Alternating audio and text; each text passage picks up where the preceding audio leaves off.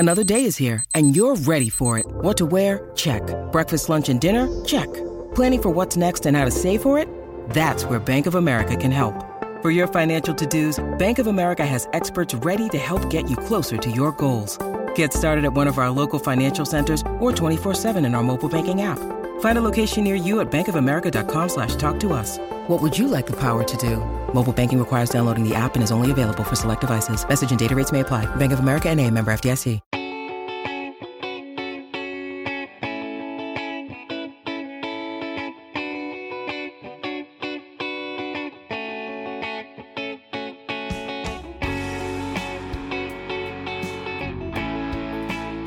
Hey everybody, welcome to another Purple Insider and Bring Me the News live stream. Matthew Collar along with Sam Ekstrom here from Purple Insider for some Vikings talk. So feel free to leave comments and ask some questions, and we'll be happy to answer them. But we've got a lot to discuss, Sam, about where the Minnesota Vikings stand coming off of their preseason loss to the Denver Broncos. But I want to, instead of diving deep into the weeds with you about whether, let's say, Dylan Mabin is going to make the 53, I have him as my next guy cut. You have Amari Henderson, but that is neither here nor there.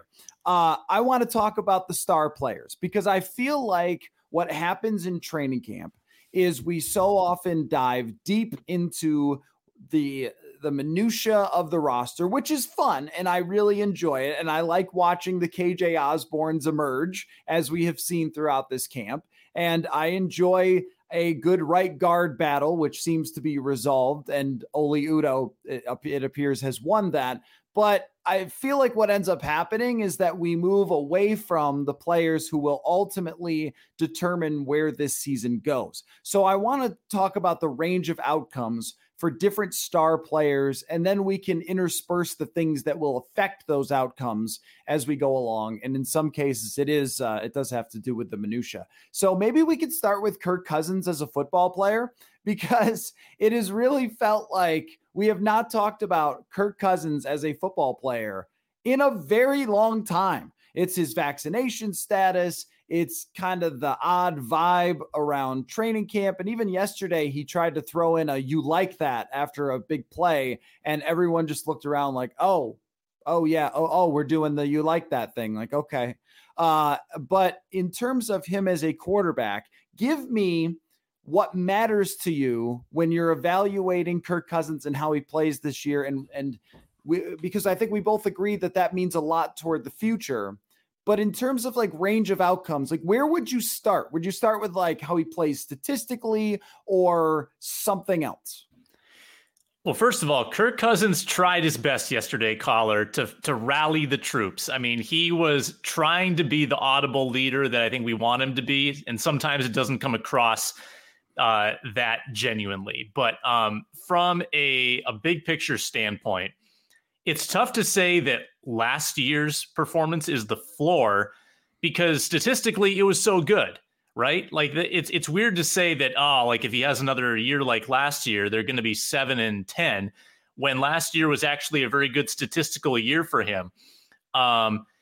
Every year is. I mean, that's just the nature of Kirk Cousins. So it is hard to evaluate him statistically, right? We kind of have to look past the raw data, the touchdown to interception ratio, the total yardage, because he is kind of an enigma in that the stats don't always really matter that much for what we expect of him from a win-loss standpoint. So I think that the ceiling can still be somewhat high. It's not like through the roof, but I think there's still a ceiling of 11 wins to this team. I think if things go right early in the season, and he can win the games he's supposed to win and not have the patented Kirk Cousins meltdown against a bad team once or twice this year, and just win those games against inferior opponents, some of them from the AFC, then I think they can win double-digit games. But I do think, too, that the way things are going, like around Kirk Cousins, there's a lot of chaos right now. And Kirk Cousins does not thrive around chaos, whether that's in the pocket on a play-by-play basis, whether that's with injuries around him, whether that's the defense struggling around him. not where he thrives. Kirk Cousins needs everything to be perfect, and everything has been imperfect so far in this preseason and training camp. So if that continues, Caller, then the floor, I think, does become 7 wins again, because he just isn't going to be able to get it done himself if his number 2 receiver happened to be KJ Osborne for a stretch, or if his left tackle was Blake Brandel. And these are realities that we've had to face here in the last few days. So I think between 7 and 11, it's the Kirk Cousins season. I don't think I see him ever necessarily bottoming out like a 5-win quarterback. I think there's too much offensive talent for that. But I think that it could be a below 500 season if things go poorly and if the injury bug continues to bite this team. And Cousins will probably put forth similar statistics, if not better, with that 17th game this year than usual. But again, that has not had a positive correlation to wins in his career. Well, I like the way that you put it about Kirk Cousins, because with so many other players, and we do this from a fantasy perspective, but we also do it when we're trying to figure out just like who's good, and when we're ranking guys, and when we're talking about should they be signed to a long-term contract, then what do? We go to the PFF quarterback stats, we go to the Pro Football Reference, we look at all these different things, we look at their quarterback rating, ESPN QBR, what was their grade, what was their accuracy, what were all these different things. And with Kirk Cousins, I mean, they're mostly the same every single year, that he's mostly pretty accurate. He mostly doesn't make plays out of structure. He mostly on third down is really not much of a risk taker. Like, it's the same guy year in and year out. And what matters then, since we already kind of know what he is as a quarterback, what matters is the wins. And in this particular situation, even if he has a good statistical season, but they win 8 games, you're going to say you just can't go any farther with this quarterback, and it's all about how much you win, even if it's not his fault. I mean, last year there were plenty of times where he played well enough to win, and they didn't come away with a win, but you still said, look, that wasn't the goal, is to put up 300 yards today. It was to get the final drive against Tennessee, or it was to get the dagger drive against Tennessee. It was to get the final drive against the Seattle Seahawks. It was against the, Chicago, against Dallas. There were a bunch of games where there were opportunities to go win, and it didn't happen. And then it all ties back into this has been what his career is lots of chances to kind of take that next step, to get a team to be very, very good because the talent on that team is good. And it just hasn't quite happened. So let me ask you this, because I was going to ask you, I had it written down to ask you if you were sticking with 11 wins for this team, because that's what you picked the day that the schedule came out. I went with 10, you went with 11. What does it take for Kirk Cousins to win 11 games? Like, what will have happened from him as the quarterback for them to have gotten to 11 wins? I will say, in my defense at the time, I was pretty positive Rodgers was not going to play for the Packers, and he is. So that probably adjusts my number from 11 down to 10. But to get to 10 or 11, you got to perform against the NFC North. I mean, that's really what it comes down to. He's a Detroit killer and not good against the others. Granted, they did beat Green Bay last year on the road, and that was largely fueled by the running game, but, we'll give them credit for a win there. They've got to go 4-2, 5-1 against the NFC North. And then you got to win one game that you shouldn't against a really good team. Maybe it's maybe Dallas comes in 7-1 on Halloween, and you have to win that game at home, or you have to go on the road against a Trey Lance led 49ers team and win that game. You need to steal one to win 11 games. The team that won 10 games a couple of years ago, they went into Dallas and won, to their credit. I mean, that's kind of the one game and Dallas wasn't amazing that year, but it's still a tough place to play. Still a team that had a lot of talent, and they beat them on the road in a primetime setting. I thought that was a really big win for that team and kind of gave them cushion to afford a slip up in week 16 that year against Green Bay, which, cost them seeding and potentially a division championship. So not great, but you got to steal one. You got to beat teams in your division. And like I said before, you can't have the blow up game, the 2018 against the Bills or last Falcons, year. Last year, Atlanta. That's kind of the formula, I think, to get to that double-digit win plateau. So I was thinking about this the other day, and I started fiddling around with Pro Football Reference to try and figure out, like, does it matter? Is it a big deal that they haven't beaten winning teams since Kirk Cousins got here? And I came across a crazy stat that will blow your mind. The New York Jets in the last 3 years have more wins against winning teams than the Minnesota Vikings in the regular season. The New York Jets, the worst franchise in the NFL, has 4, and the Vikings have 3 with Kirk Cousins. And that's the key right there. Is you look at this schedule, there will be plenty of opportunities to get that win against winning teams.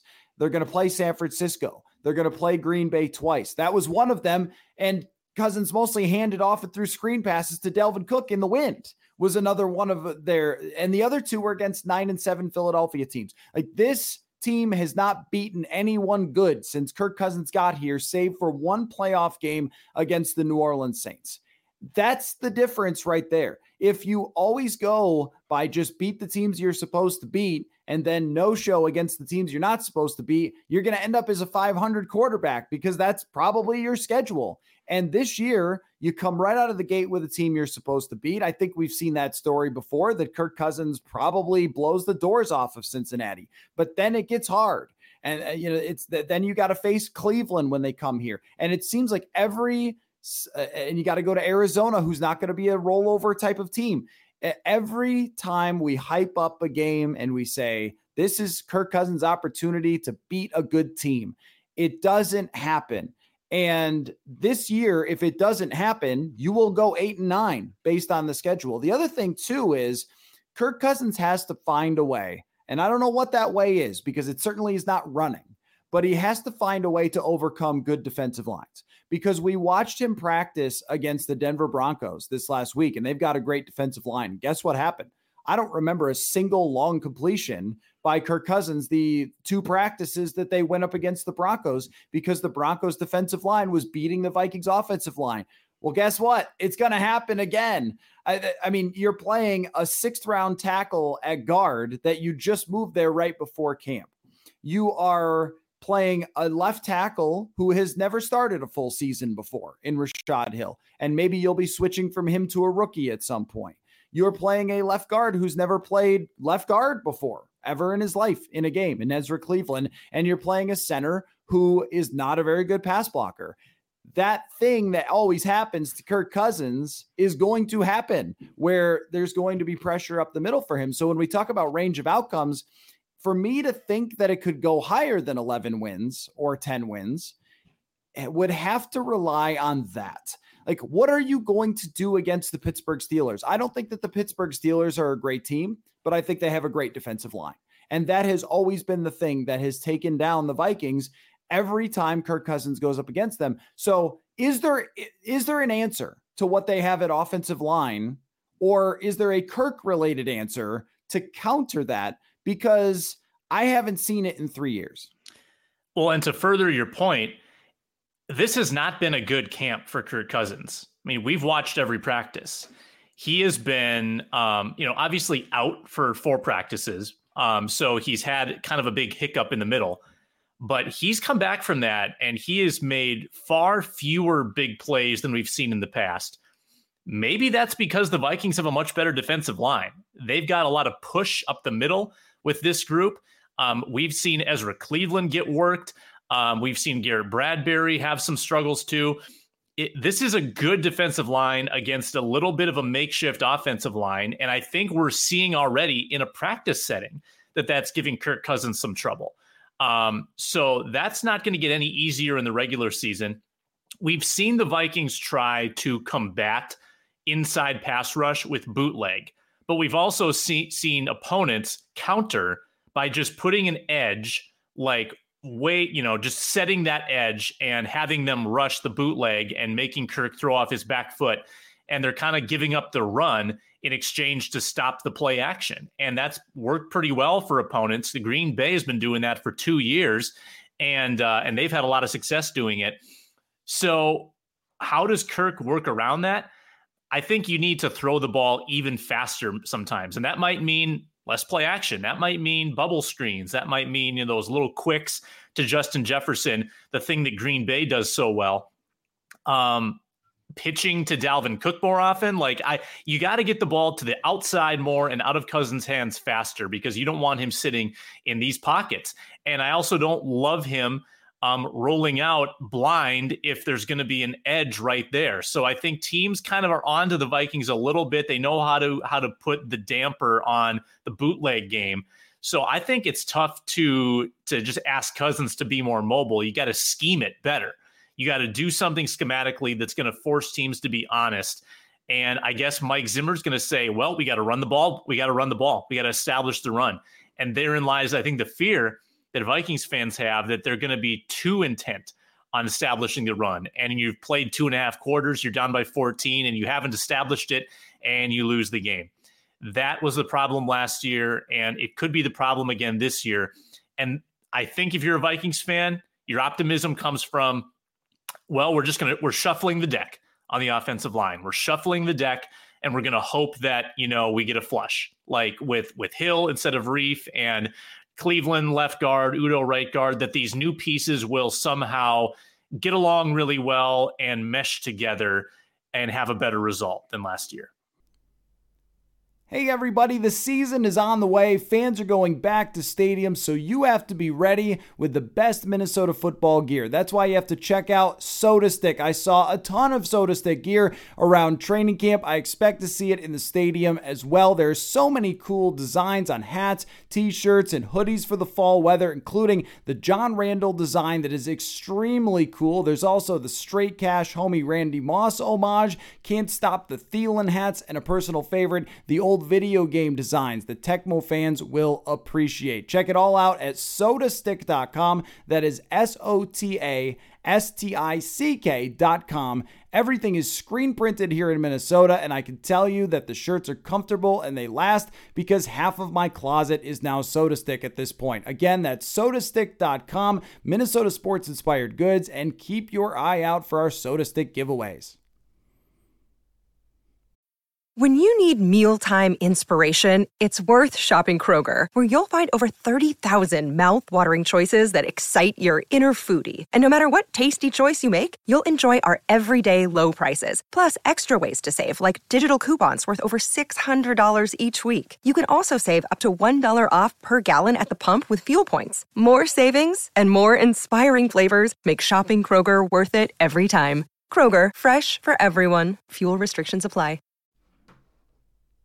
Right, and that is a little bit hard to see. Now, if Dakota Dozier doesn't start, you're probably immediately better, because even if Oli Udo is below average, it's not the worst in the NFL, but we're going to have to see him play in real games to understand even what he looks like at guard. We've been watching him in practice, and you could see his size and his power, but you're talking about a league that has a lot of great interior pass rushers, and it's not too long before you face Jadeveon Clowney.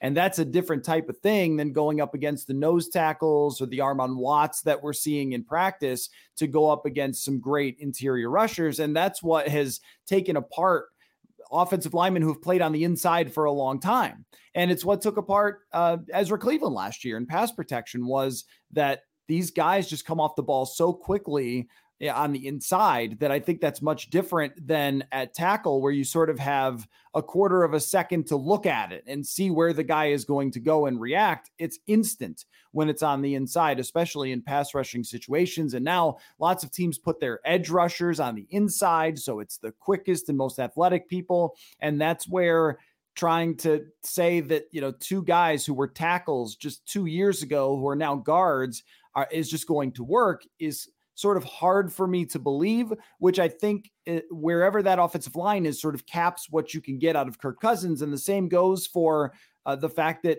Justin Jefferson suffers an injury during training camp. And if that injury at all nags him throughout the season and he can't produce at the same level, you're not talking about getting to 11 wins. And so my question for you, well, I've got two of them. I mean, I think one being, can Klint Kubiak change this outcome? But the other is, was there something that they could have done in the offseason where we talked just all the way through about offensive lines and wide receiver threes and everything else? And right now, Dede Westbrook is just not a factor. I thought he would instantly be a factor, but he just started running on the side field yesterday during practice. Was the first we've seen him just even jogging around. So I don't look at Dede Westbrook as being really a factor at this moment, and we'll figure out when he is. Mike Zimmer said he's on the same track to recover when they signed him, but that's just hard to really wrap my head around because they talked about his workout looking great, but now he's just starting to move. I'm not sure I really understand that. So what is it that they should have done that could have pushed this farther? Because I think that your cap of 11 wins makes a lot of sense in terms of range of outcomes for Kirk Cousins. Is there something they could have done to have changed that? I guess I'm tempted to say change the offense, but we saw what Kirk does in a different offense, and that wasn't really good either. It does feel like, and Mike Zimmer has said this in a way that makes it sound almost like Mike Zimmer begrudgingly runs this offense. I think he actually kind of loves it, but he made it sound last year like, well, you run the offense that fits your quarterback best. And that was almost to say, hey, this is the hand we've been dealt with Kirk Cousins. He thrives in play action. It's his best trait. And we have a really good running back. So they've built this roster around it. They kind of have made that bed now where they have a bunch of good run blockers on the offensive line and bad pass blockers. So now they kind of have to run it. So they couldn't really have changed the offense and I think had success. The best way that they could have improved would have been to bolster the offensive line, which is pretty clear that they devoted their resources on defense while guards and tackles got signed for big money on the market. And I can see why that was intimidating to the Vikings. They've swung and missed a lot with big offensive line contracts. They're better at evaluating defense and perhaps knowing their own shortcomings in that area decided, well, we'll just fill these holes in-house. I don't know when that's worked for them in the past, but I'm not going to give you a good answer here, caller. I don't know what really could have changed. Short of investing more in established offensive line veterans. I mean, the running back stable's good. The receiving core, I think, for this offense is good because they're not changing the offense. And the tight ends are deep. So I think that this is a good offense weapon-wise, not a good offense blocking-wise. But they kind of have to stick with what they've planned with this Kubiak scheme. Now, Klint Kubiak calling the shots. The only thing that I can think of is that they could have gone all in on the offensive side of the ball. And that just was never something that they were going to do with Mike Zimmer in charge. As long as Mike Zimmer was the head coach of this team, then you were going to put a focus on the defensive side. But oh, it looks like I lost my camera. Oh, there it is. I'm back. Okay. Sorry. Lost my camera for a second. But welcome back. Yeah. How long was I frozen? Like 10 seconds? a good minute on my end, I think. Oh no. Okay. You weren't reacting to what I was saying. I was kind of concerned. Oh, okay. Well, I'm back. Camera's working again. All right. But they were just never going to do that. Like they've built this team from the very beginning, right from 2014 to 2015 on defense. They drafted defense early in the Zimmer era. They signed people early in the Zimmer era, like Linval Joseph, Terrence Newman. They brought defensive guys in. So they've always had that as their focus. And I didn't expect them to suddenly say, let's get Curtis Samuel and pay him a bunch of money. Or they may have gone after Joe Thuney because I think they were aware of their offensive line shortcomings. But were you ever going to be able to put an offer on the table that was higher than some other teams? Probably not. And so instead of sort of looking for offensive linemen who are proven at a better price, They did not do that. Even the Austin Blythes that we talked about that were like way down the list, but still capable offensive linemen, they said, no, we'd rather move a tackle to guard. And they've sort of made their bed with that. But I think that if they had maybe pushed all the chips to the middle of the table on Kirk, and maybe this approach sort of shows their lack of belief in Cousins, that they just said, you're going to have, hey man, we paid you this much money. You're going to have to figure it out. And that approach hasn't really worked. Even in 2018, their defense was good. 2019, their defense was good. And getting a 6 seed and 1 win in the playoffs is your best season where your defense was good. And that's sort of what it looks like now. It looks like if things work out, that defense was healthy in 2019. It looks like if things work out now, that's sort of what you're going to end up with Cousins. And I think that will be the one thing that I wonder about for a very long time if they don't have a great season this year is, but what if you had spent last offseason telling everyone you're changing what you're doing and you're going to go to a more pass heavy offense and you're going to bring in a third wide receiver and you're going to bring in some offensive linemen who are proven and you're going to try to be the top 5 offense that it usually takes to go anywhere. And with this offensive scheme, I do think that there's things Clint Kubiak can do to make Kirk Cousins better. I think that there's a lot of them. Will Mike Zimmer let him try to do that would be another question. Sorry that the camera is zoinking out a little bit here again. Maybe it's because I'm waving my arms around as I talk. So let's talk about, you can still hear me, right, Sam? I can hear you great. Yep. I'm seeing some words on the screen, but continue. You sound great. Okay, good. So let's talk about, though, Justin Jefferson and Adam Thielen, and seeing Justin Jefferson back on the field yesterday as we talk about range of outcomes made me think, okay, he's very likely going to be back for week 1, but does the AC joint sprain give you any sort of hesitation at all when it comes to Justin Jefferson and what he can be this year? I don't think so. The only time that I can really think of a sore shoulder being a huge impediment is as a blocker, and that's not the most important thing he does. Maybe getting off press a little bit, which he was the best at in the NFL last year.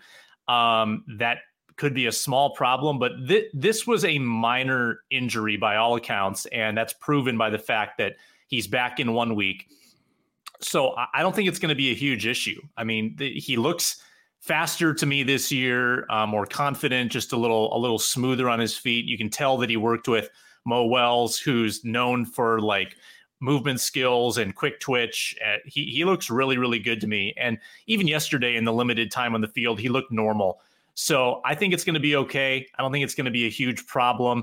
I do worry about just injuries in general to he or Thielen, just because of the longer season, the amount they're going to be used, the target share. You wonder why Dalvin Cook gets banged up. I mean, look at how many times he touches the ball. Well, the same can be said for Thielen and Jefferson, and Thielen has proven to be very durable. And Jefferson in his college career and so far his pro career has proven to be durable as well. And the Vikings need to hope that continues, because I ran a little stat experiment the other day. The Vikings had something like 817 touches last year on offense. 522 were Dalvin, Jefferson, and Thielen. That's 64%. So 2 out of 3 times that somebody touched the ball on offense, it was one of those 3. That's just a massive target share between those 3, and diversifying this year. I think that would be a good play on offense, just to preserve everybody a little bit more effectively and to make the offense more unpredictable. If there was only a way to diversify it with other people. I mean, that is the thing about getting D.D. Westbrook at the last minute. That when they signed D.D. Westbrook, we said, this is a great idea. Now, I think we assumed he was going to be more healthy than he is right now, but we said, this is a good idea. This is someone who's proven.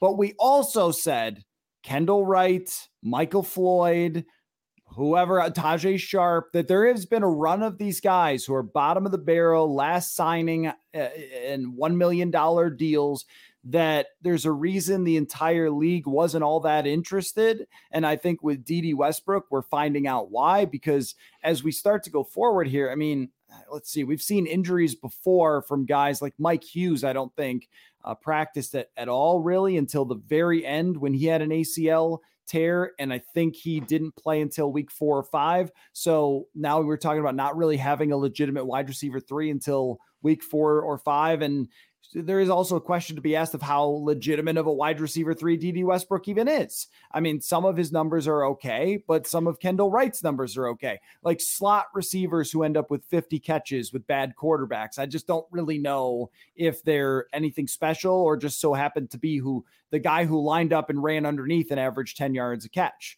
right? Because we kind of see that a lot where catch numbers don't exactly mean that you're like doing anything exceptional. So that's where, like, for the entire receiving core, I would guess that you're still going to see 70% of the passes go to 3 or 4 people.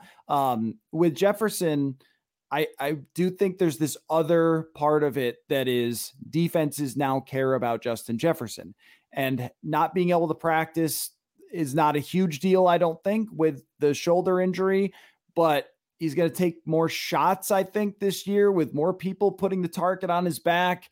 I think that he's going to get the more double coverage for sure. We saw that in 2018 when teams started doubling Thielen and Diggs in every big situation. I think we'll see that as well. Give me your number of like what season that Justin Jefferson has catches, yards, if you want to do it that way, that would mean, I'm trying to tie this all back into your 11 win prediction. Like that would mean they win 11 games. If Justin Jefferson does blank, they probably can get there. Yeah. Kirk Cousins said it pretty well a few weeks ago. He said that for Justin, it's not about improvement. It's about consistency, because if Justin Jefferson repeats last season, he's an all-pro every year. So you just need to keep doing it over and over and over again. I think he was 88 catches last year, 1,400 yards. He's got to be maybe a little more of a red zone threat. He wasn't necessarily that last year, but that's where Thielen comes in. I think the two of them work very much together in aggregate. Like if the two of them are combining for 2,300 yards again, or 2,500 yards, I don't care how you split up that pot. I just care that you get to the final number. And I think that probably means more than any one individual total. But for Jefferson, I'd like to see more receptions, more targets, because I think he can do a lot with those targets. He's proven that he can be a yards after catch threat. He can make contested catches. So a target his way has a much better chance of converting than a target anybody else's way on this offense. So give him more chances and good things are going to happen. I'm going to say between the two of them, 2,400 yards. I think that translates to a fantastic offensive season, probably double-digit wins. I think that if Clint Kubiak has maybe his way, that he'll be able to design some things to get Justin Jefferson the football quicker than they did last year. Every time Justin Jefferson ran a 7-yard out, he caught the ball and was wide open. I mean, it was remarkable that they didn't use it more often, because he just has such a great ability to get his hands on the ball, but also to create enough separation to do that off the line of scrimmage. That was the thing that they were concerned about coming out of college, and he immediately proved that wrong, that he could get off the line of scrimmage, he could run quick outs and things like that and get a 7 to 10 yard catch. I mean, he does that, I think, maybe twice as much this year, and you're moving the offense better. The thing that I hear all the time from this offense is we've got to get explosive plays. We can't have 12, 13 play drives. And I get that. And I think that theory is correct, that if you run play actions and you have people going deep down the field, it only takes one play to get 30 yards as opposed to 3 or 4 successful plays to get 30 yards. However, when you have a guy like Justin Jefferson who can get open on quick routes, who can turn a short pass into a long pass, like you don't have to work so hard all the time. And I wonder if this was part of Stephon Diggs's irritation with the way that the team was sort of designed, that Diggs was running these deep posts all the time, and he would get one a game or two a game where he'd have this huge play. But if the other team put a safety up over top of him, which I think that they'll do this year with Jefferson, then it was like, oh, well, they took away Diggs. We saw that in the playoff game with San Francisco. It's like, oh, they took away Diggs, can't throw his way.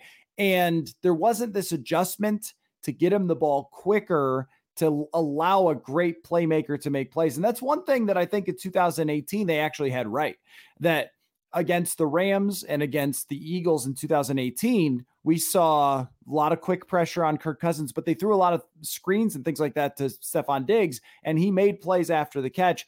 That's something I think they need to allow Justin Jefferson to do.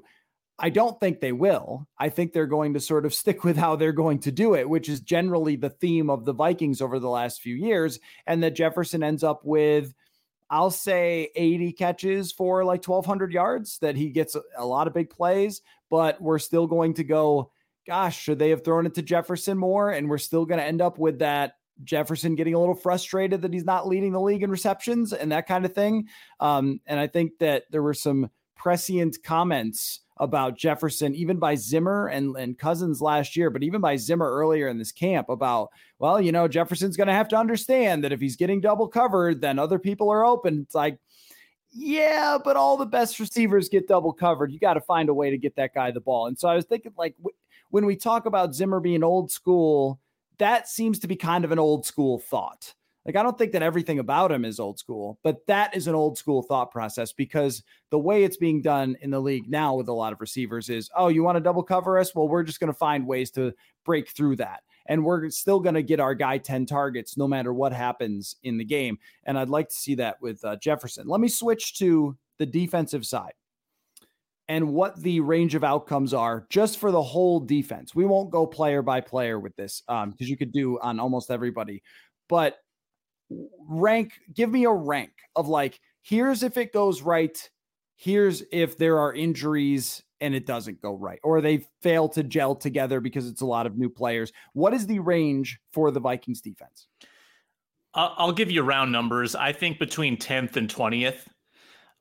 It's kind of like the 2019-ish, to be honest with you. I mean, 2019 defense bent a lot, but they were so cohesive that they didn't break in the red zone and they remained good on third down. I think that's what this team has to do to some extent. I mean, I think they have enough like aging veterans that might be on the wrong side of their prime that I can't say that they're going to be a top 5 defense. I just can't. Like, you kind of don't always expect when you're going to have a top 5 defense, because you don't know which players are going to be entering their prime. Suddenly they do, like in 2017, and you've got it on your hands. This year, you could say that, you know, go down the line. You know, Patrick Peterson might not be in his prime. Bashaud Breeland might not be in his prime. Harrison Smith, Anthony Barr might not be in their primes. Like, if you're expecting kind of an emergent season from somebody, Xavier Woods, maybe. I don't think you're going to get that from Weatherly or Alexander. Hunter's going to be really good. Maybe one of your tackles like gets into this system and just flourishes, but I tend to think they're not going to be on the field or rushing the passer quite enough to make that kind of impact. So, and Kendricks, you know, it's going to be hard for Kendricks to have a third consecutive All-Pro caliber season. That just doesn't happen. I mean, guys have pretty short peaks, and he's in his right now and might even be past his. He's been so good the last 2 years.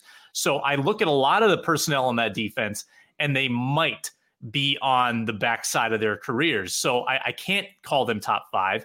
I think that you hope for a top 10 to 12 defense. And if guys get hurt, then you probably drop to 20. You do have enough talent to remain middle of the pack. And if you stop the run like you're supposed to, that probably ensures that you're going to put teams in enough bad third down positions that you get some 3 and outs and you force some punts. But, you know, the secondary still could be concerning, I think, if Peterson doesn't improve in the system. If Breeland has another one of his erratic seasons, which he has a decent amount of, and Alexander, you know, has always been a good, not great slot cornerback. So I think that you've got kind of a middle of the pack feel to this defense with an upside of being like in the top third of the league. So did you read my article? Because you'll know the answer to this question and I won't have to ask you. But did you read my article? And it's okay if you didn't. I'm not offended. You've been busy on weathering the storms, the Vikings weathering the storms. No, inform me, Matthew. Okay, good. So this is a quick math question for you. And this sort of tells you about where the Vikings defense could end up. If three things are a coin flip chance, so 50% chance, three things, and they all have to hit for you to win. So 50-50, 50-50, 50-50. What is the odds of them all hitting? Like, what's the percentage chance? Yeah, 12.5. Okay. Did you already know that? You didn't see that in the article? Or are you just like math inclined? It's half times half times half, which is 1/8, which is 12.5. Okay. All right. So you're better at math than I am because I had to ask somebody. But the point that I was making about, I think, a bunch of different things is if you say, okay, Danielle Hunter has to get 15 sacks. There's like a coin flip chance that happens. That these cornerbacks have to be really good. There's a coin flip chance that happens. And that everybody has to gel really well together. And they also don't have great quarterback performances against them, which is possible considering the quarterbacks that they're playing. So all those sort of things are coin flip chance. And there's a 12.5% chance of all of those things coming together. And so when you talk about a football team and when you need a certain thing to go right, the more times you say, and the less chance there is of it happening. And that's exactly how I feel about this defense. It's Danielle Hunter has to carry the entire defensive line because, I mean, when we're hearing Stephen Weatherly and DJ Wonnum are battling for a position, it's like, did you guys not know that neither one of those players is really proven as a pass rusher? And you decided that was going to be okay. And we have seen nothing from either player that would say that's going to be an above average position. I'm writing an article about how Michael Pierce is going to rush the passer more often. I think he and Tomlinson can create some pressure, but it's not going to be Chris Jones or Aaron Donald or somebody like that, Grady Jarrett. It's going to be push the pocket kind of thing, which against Russell Wilson, push away, right? And what are the chances that, Barr stays healthy for the whole season after we've seen him miss a lot of training camp practices? What are the chances that Peterson, it all sounds like a coin flip to me, which means that a lot of it could go right, but enough of it could go wrong to where your top outcome probably is, like you said, probably like 7th or 8th. And your worst outcome is actually kind of what happened last year. Because if Danielle Hunter gets off to a slow start, and let's say it takes him 4 games before he's the old Danielle Hunter, I mean, you could be given free pockets to Joe Burrow, who's coming off an injury, and Baker Mayfield, who's great in a unpressured situation, and you could just lose because you can't get any pressure on the quarterback. And if Patrick Peterson gets off to a slow start, like this is the thing about lots of football teams, but lots of football teams finish between 7 wins and 10 wins. And that's where you're trying to get past that. And I think the two outcomes that could take this team past where you put them, which I think is probably their ceiling is 11 wins, is they have a top 5 defense, or Kirk Cousins plays better in those big games than he's ever played before. And well, I don't know. Like, I think that those chances are less than a coin flip of either one of those things happening, which kind of puts them right where you had them, just sort of where we started with you saying that you think they're an 11-win team. So give me any thoughts on that. And then I have sort of a quick question or two for you before we wrap up. Yeah. I mean, I think that the and phenomenon plays out not only on defense, but on offense and on special teams. All 3 phases. Like, is Greg Joseph gonna be a suitable kicker? And is Britton Colquitt going to, shape up and improve his punting? These are all questions that I have about various units. Is the offensive line going to protect? There are so many. Is Clint Kubiak going to be a good play caller? We don't know that. I don't know if it matters at all, but if you were hoping for like the preseason to be indicative of what Clint Kubiak can bring as a play caller, it wasn't great. It wasn't creative. And maybe they were a little hamstrung by feeling like they had to run the ball with Kellen Mond because he hadn't practiced more than 2 days.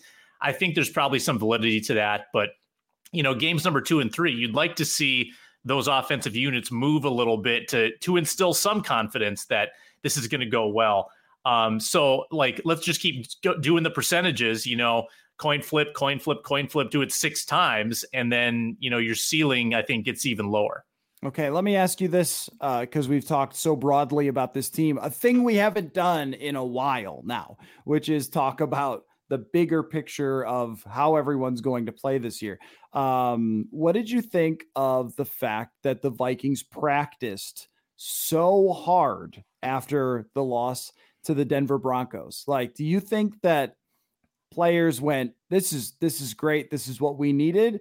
Or did they go, hey man, it was a preseason game, what's the deal? And this is where I got a lot of these messages of, who cares? It was a preseason game. They're like, I get it. And normally I'm with you, but it's very clear that the head coach cares.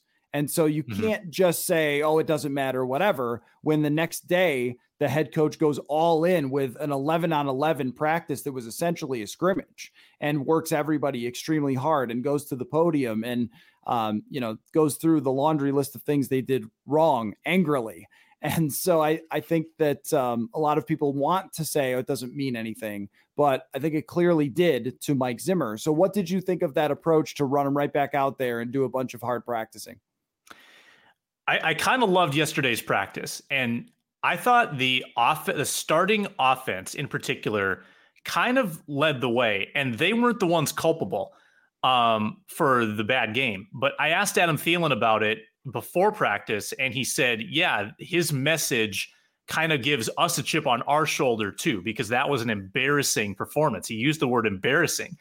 And I thought the starting offense brought a lot of energy. We mentioned Kirk dropping the "you like that," which played a little bit corny, but I felt that Brian O'Neill was really engaged. There were a lot of guys on that offensive line that were pretty fired up, even though they, were a little shorthanded. Rashad Hill was kind of limited a little bit. Justin Jefferson was kind of limited in his first practice back. But I liked the intensity that was present yesterday. And it made me think back to some practices in 2016, 17, when that defense was really coming into its own. There were some crazy intense practices that required no message from the head coach. They were just that way. That's just kind of the nature of that group. And those practices happened impromptu. Today's was a little more manufactured because I think there was a clear message sent and they wanted to go out there and prove a point. I mean, that was as much intensity as we've seen in, I guess joint practices upped it a little bit, but it's been a lackadaisical camp to my eye. So I thought yesterday was pretty good for the team, actually. And even though it's old school from Zimmer, I mean, you do have to pull the strings once in a while. And Zimmer has, given a lot of vet days, and he's got the music playing all practice now. He's softened a little bit. And I think it was probably a good moment to bounce back the way they did. Yep. I totally agree that he had to sort of send a message that wasn't going to be acceptable, even if it meant the first team offense getting out there and practicing really hard. Well, they got the day off on Saturday. So you have to prepare them in some way for real game action. And that was the closest thing we've seen in practice. Even when they were at US Bank Stadium, I don't think it was as intense as it was yesterday. But Tyler Conklin walked off the field. We saw some other players that have had injuries. Kene Nwangwu has had his knee injury. Cam Smith with a concussion, he's out. And what I think you're seeing is a lot of the players who are sort of on the fringe of things, but could make a difference. They're the ones that are kind of getting dinged up here. You mentioned Rashad Hill, and you do have to balance how hard you practice them with the potential for injury that comes along with that. And before we wrap here, and we might talk about it a little bit later, but just give me your quick take. Do you think that Zimmer should play his starters on Saturday when they go against Indianapolis? I think he will. A couple drives. I don't think he should. I don't think he needs to. I think that the game on Saturday proved the point that you need to play the backups again, because they struggled so mightily that I think you counter that by playing him more and giving him more experience. The quarterback situation is going to be tough again, because if they don't play Cousins, Etling has so little experience and so little future with this team, in my opinion. Nate Stanley's hurt. So it could be another, a lot of reps from Mond, and that, if Mond isn't comfortable in this offense, if he's still in slow motion, as Mike Zimmer says, it's still going to be tough to get things done. So it could be another ugly game. If you're looking at those $5 tickets on the secondary market, maybe go get some fast food instead. Watch on TV for free, because I think this is still a developmental preseason approach this team is taking. And Mike Zimmer might have a losing preseason record for the first time.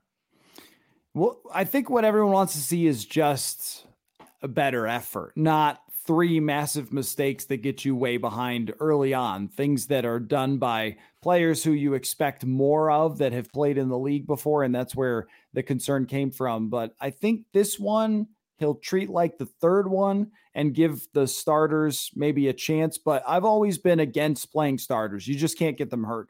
There's the one year where Carolina runs Cam Newton out there and he gets a rib injury or something and it messes up their season, or shoulder injury, whatever it was. Like, you just can't risk that, because we saw from Jake Browning the other day, if someone falls on Kirk Cousins' ankle, I mean, your season is just over. So, or you're trading for Sam Bradford or something, that kind of thing. So I think that they shouldn't, but that maybe they'll treat this one like a third. This is our first time with 3 preseason games. So I guess we will find out. Sam, thank you for your time. Thank you to everyone who watched on the Bring Me the News stream, I meant to say. And, if you're new to this, we do the Purple Insider podcast every day, pretty much, right? And also on YouTube, Purple Insider as well. Go check us out there. Our Purple Insider extras from training camp, and purpleinsider.substack.com is where you can read our written work. So thanks, Sam, and we'll catch you all next time.